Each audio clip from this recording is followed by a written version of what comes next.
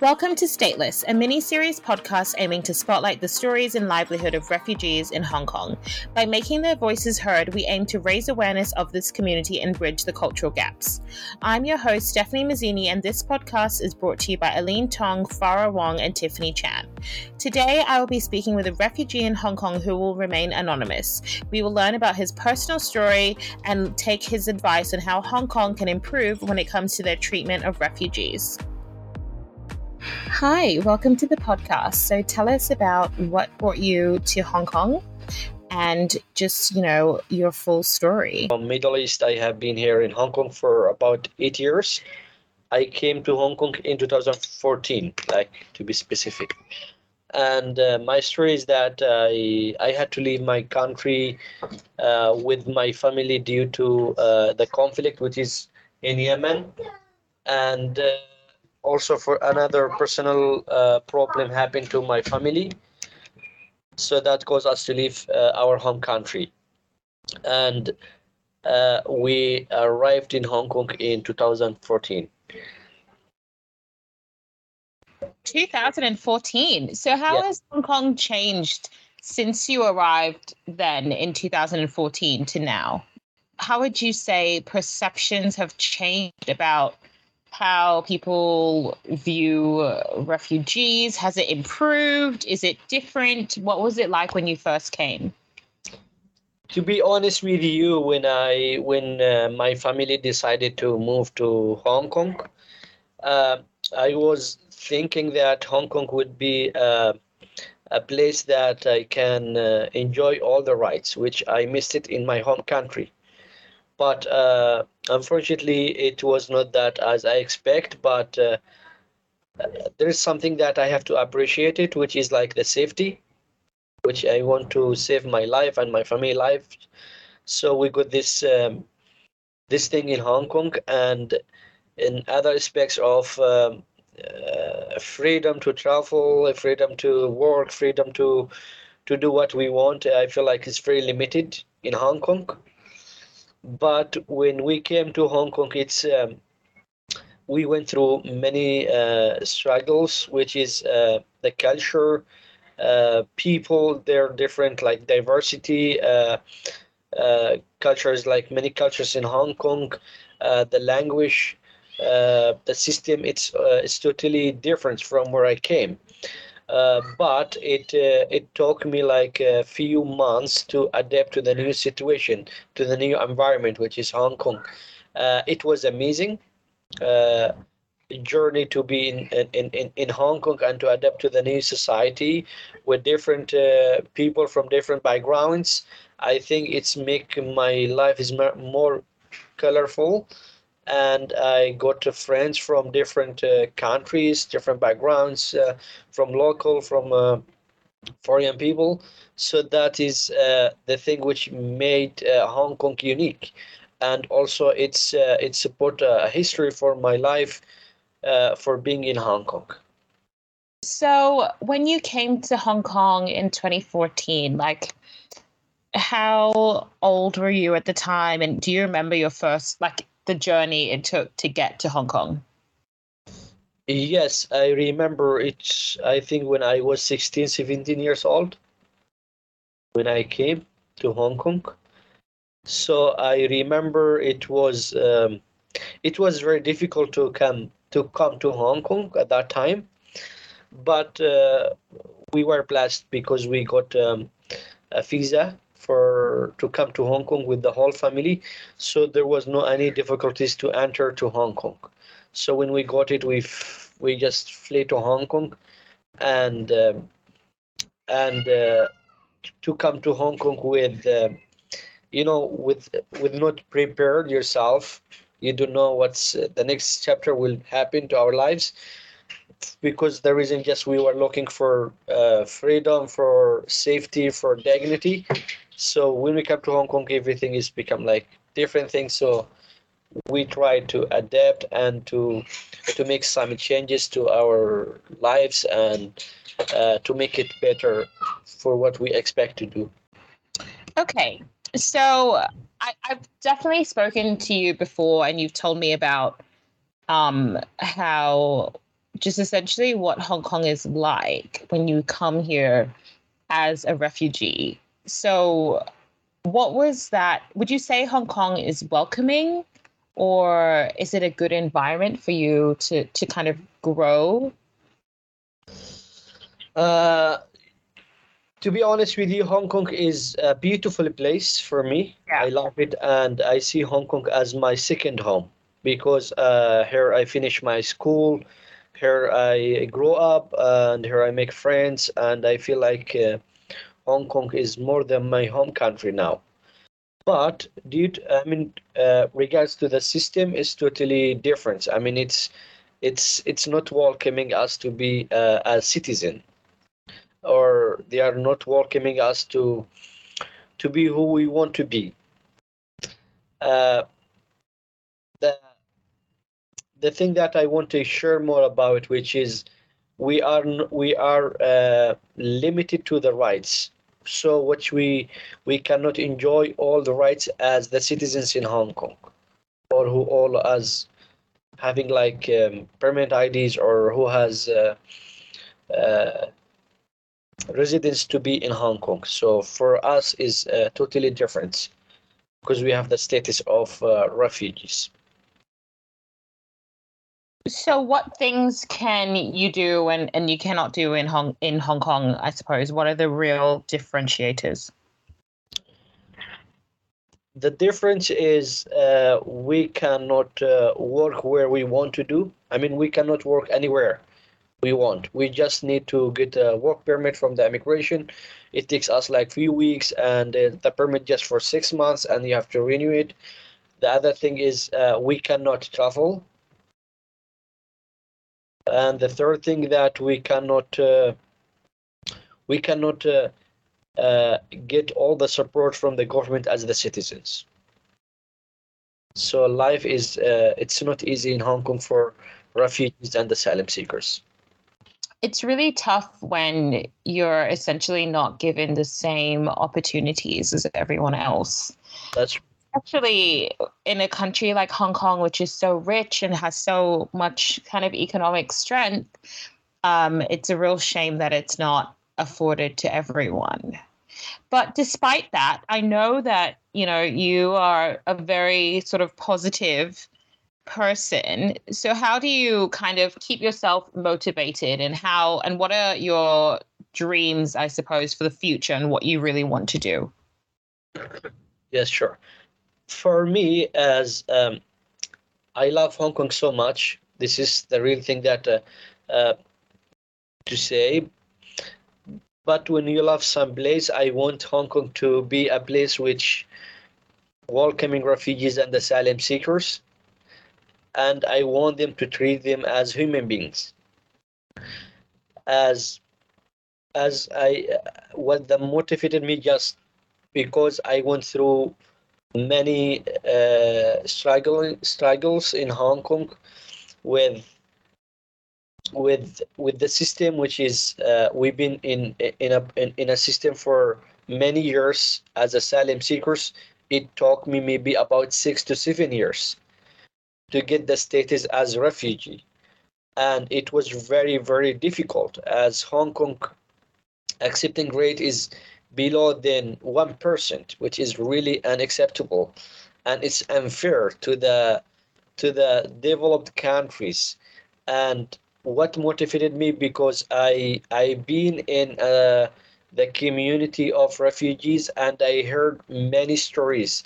So I see refugees are heroes, and they are struggling a lot. Despite to what they struggle, they still trying to contribute and to bring uh, the things that out of them to prove their love, and they want peace, and they want to to to change their lives, and to live to what they want.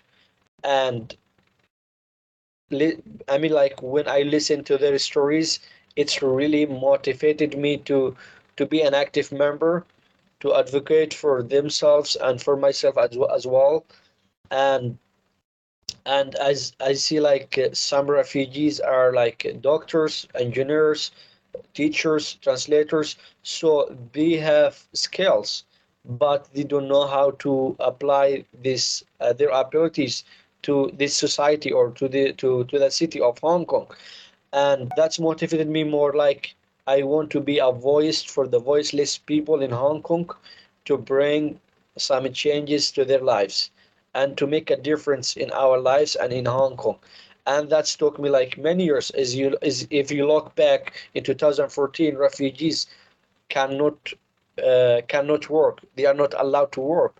But after a few years, we raised up our voices. We shared many stories through the social media, through the newspaper, also with the organizations. We went to different universities, schools. We are trying to be and connected with the local people to raise our voice and our requirements or our needs. After few years, it happened, which the immigration now allowed refugees to work. And as I know that for refugees in Hong Kong, just for your information, they are like maybe less than 300 people. But for asylum seekers, there is like more than 12 or 15,000. So the rate of refugees is not that much. I mean, that's not, they are not many, but the good opportunity that happened already, which they allowed refugees to work. I think this is the first step that we develop, and we want to increase that. For example, to give refugees a contract for 1 year, or they give them a freedom to choose anywhere they want to work, as we are trying to do something that make a difference to their lives. Yeah, and that's what motivated me. I think working is like so important. Like having the chance to work is like one of the key things which has been really like critical. And I think having that government change has been really, really good. Yes. So if you were to sort of speak to corporations, like where do you think they can help? Because obviously the government has made it that the corporations need to apply for a long visa and long process. Do you think that enough corporations are aware of this or are helping on that front? I don't think so, because the people in Hong Kong, they don't have the awareness about refugees and asylum seekers, which they are exist in Hong Kong. Yeah. Not many people knew that Hong Kong has many refugees and asylum seekers. And I think that for the companies or for the people who are aware or who want to contribute to help this society, I think the best thing that they can to contact any NGO in Hong Kong which are serving refugees. I think that would be great opportunity to reach out to the community in Hong Kong, so they can support in many ways. For example, for the education here in Hong Kong, because refugees and asylum seekers, they cannot, for example, they cannot go to the university because they are lacking of the financial support. And I think if those companies are supporting, or people who are love to support refugees, I think that will give uh, a great opportunity for refugees to continue their education. Okay. And I guess like for you, how do you find the local Hong Kong community? Do you feel like they are open to learning more about refugees and asylum seekers, or are still just not very sure about that? To be honest with you, the local people, they are amazing people here. I love them so much, and I got like many friends from Hong Kong. They are local, but there is one thing. Is I think this is like a gap between refugees and the local people here, which is the local people, they are not aware enough. They don't Yeah. know the story about refugees, what's behind them, why they came to Hong Kong, what is their main problem, what the thing that brought them in this place as refugees. Some local people, because they read some newspaper, there's something like fake being shared about refugees, some stories like they are like criminals in their home countries, or they run away to Hong Kong because they did something wrong in their home countries. It's a really wrong concept about refugees and asylum seekers. But when the local people get in a relationship with some refugees or asylum seekers who share their stories, they are 100% sharing their respectives of refugees, because when they really understand the story of an refugee, wow, you say, "Whoa, we don't know that." It's really happening like that. So, oh yes, as we try to do some events and bring some refugees to share their own stories. It's really incredible, and that has been done some changes to the local to understand the real thing, that what why refugees are here in Hong Kong and what we can do to help them. Yeah, I love that. Like raising awareness like to the Yeah. community and everything. So, if there is one thing that the local Hong Kong community can take away from our conversation, what is it? What would you tell them or like to educate them on? I would love to ask them that to reach out to the community, to the refugees themselves, and make relationship with them. At the same time, I want them to represent refugees here in Hong Kong in front of the government, because refugees in Hong Kong are not. They don't have right. I mean, they cannot speak for themselves sometimes. In many ways, they are afraid of the system, or they don't know how to raise their voice. But I believe local people, if they understand the situation of refugees, they can make something different. And as I believe 100%, if the local communities in Hong Kong understand the situation of refugees, they can push the government to make some changes, because I believe government would listen to the local people as a concern. I feel this, if they make relationship, and as each person in the community, I mean in the local community, can make some changes according to what they want to do. Like for example, some people they want to support financially, some people they want to support through the educating the people, some people they would love to advocate for refugees. So everyone has a gift, and he can use his gift to support or to help this community by many ways. But if each local person can decide in which way they can support, but it's after listen to refugees' stories or for what they are struggling. That's great. Thank you so much. That was so like invigorating to hear all of that from you. Thank you so much for your time. You are welcome, Steve. Just I want to tell you just one thing to conclude this. Refugees here in Hong Kong, they are just looking for freedom, for Yeah. dignity, and for safety.